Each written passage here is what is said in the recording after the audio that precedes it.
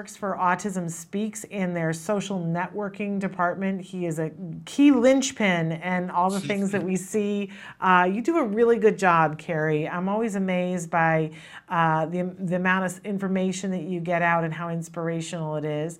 But that's nothing new to you because you're an inspirational guy. You were diagnosed with autism yourself as a child and have gone on to be an author of so many books and an international speaker.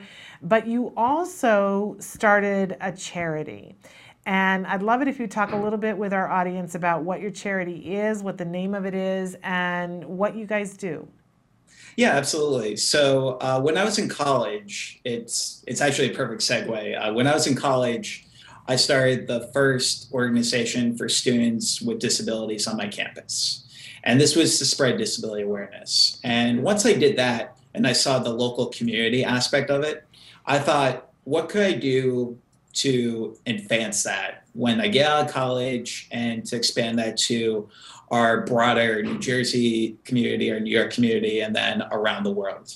So what I did is I filed my 501c3 paperwork, and I started an organization which focuses on, right now specifically, on giving scholarships for individuals with autism to go to college. Our long-term goal is to focus on special need housing and autism advocacy overall. But right now, our short-term goal at our organization, KFM Making a Difference, is to help those individuals with autism in the transition towards a post-secondary program. When I was growing up, there was very limited amount of scholarships for not only individuals with autism, but individuals with learning disabilities. So I kind of wanted to do justice for the next generation of Carrie Magros, who a lot of parents have to pay out of pocket for so much money and for so many supports. And we just want these kids who are doing amazing work to be acknowledged, who are making a difference. So hopefully we're doing that. So in the spring, you gave away some scholarships.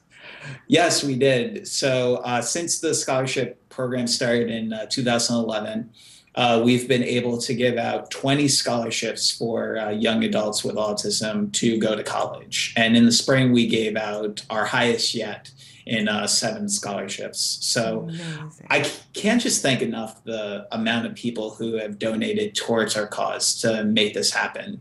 Because without them, we wouldn't be doing what we're doing right now. Well, your mama must be so proud of you, Carrie. Honestly, she's probably watching right now too. So. Well, I hope so. I want to interview your mom at some point because I think both parents have to be pretty amazing people to raise somebody as amazing as you are. Not to take anything away from you, but I think they probably had a little bit of a hand in it, and. I think it's truly wonderful. So if people want to know more about this organization because they'd like to donate or they'd like to know when there's an opportunity to apply for a scholarship, where should they go? Absolutely. So right now they can go to my personal website, carriemagro.com. And that on there, we have under my philanthropy section, I mention a little bit more about the organization, what we do, and our current scholarship application, which is in the fall. So. And by the way, that's the ideal place to go to if you want to contact Carrie because you'd like to have him speak at an event that you're doing. He's an amazing speaker.